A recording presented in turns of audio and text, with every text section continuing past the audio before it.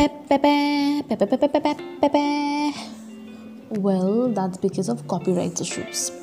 Well, hello and welcome to your Truly's Vibe and Hype specialist, Onrada Talkies by none other than me, Onrada Kaur. A podcast which has everything and anything to talk about because the only gains that I have achieved in this past lockdown is body fat and hell lot of communication skills, thanks to social media. Since it's the first episode, so I thought it to keep it really chill. So, just to experiment between the population and the culture that we have right now, I wanted to talk about hyperreality. So, according to our great Wikipedia, hyperreality is an inability of consciousness to distinguish between reality from a stimulation of reality, especially in technologically advanced postmodern societies. Now, let's talk about this in a more deeper and a more contextual way. Okay, so it all started in 1981 when this French dude called Baudrillard initiated that hyperreality is something which replaces the reality with its representations. It could also mean that the reality is going to be replaced by false imaging to in context that people cannot distinguish between what is real and what is unreal. It sounds so much like today's generation. Now, while researching about this topic, I realized that hyperreality is none other than what we generation face, that it completely distorts our imagination to an extent where we are bound to think that reality is no more what we see, feel or touch. It's beyond that. And when I say what's beyond that, it does not only limit to your black holes or your hypothermics theories or your pandix theories or whatsoever. It has a lot of depth into it, and in this podcast we're just going to break it down into every possible ways to get into it.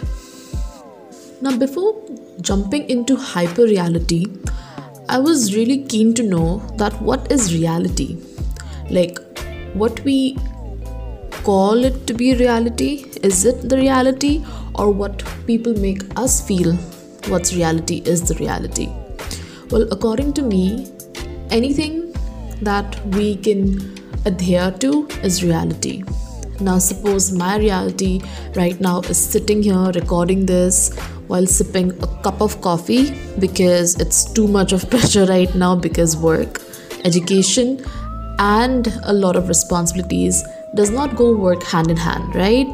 So that is my reality. Now, hyperreality could be I could be doing all of this yet maintaining my cool, having my laptop and everything open and maybe watching some games or whatsoever and still be chill about it because I have an escape to go to. Most of the times even I get confused that what is real and what is hyperreal, because in this world where we all are struggling to exist, there are certain technologies plus certain aspects of the modern society which pushes the boundaries of stimulation. I get stimulated with a lot of factors which are in and around me. It could be your art, it could be any sort of representation, any sort of paintings, any sort of music, any sort of information which bombards my brain to think that this is the reality, and I don't need to be stressed about other than this. Little do I know that the creators of these content or art or whatsoever have the purpose or the motive of stimulation.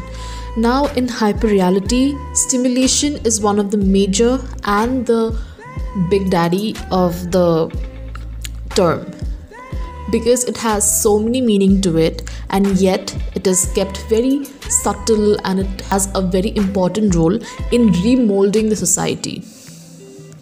During this lockdown, a lot of people have expanded and decoded the real meaning of hyperreality.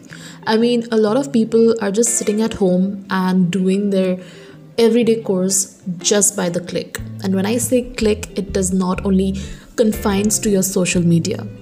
There are a lot of courses that are being done just by communicating, just by helping or reaching towards another people, and that also give us a very blurred image of a hyperreality situation. Now the place of the domain of reality always has to be social media, and when we talk about social media, it has so many contexts which plays into it. Social media is not only about connecting, deconnecting, and whatsoever.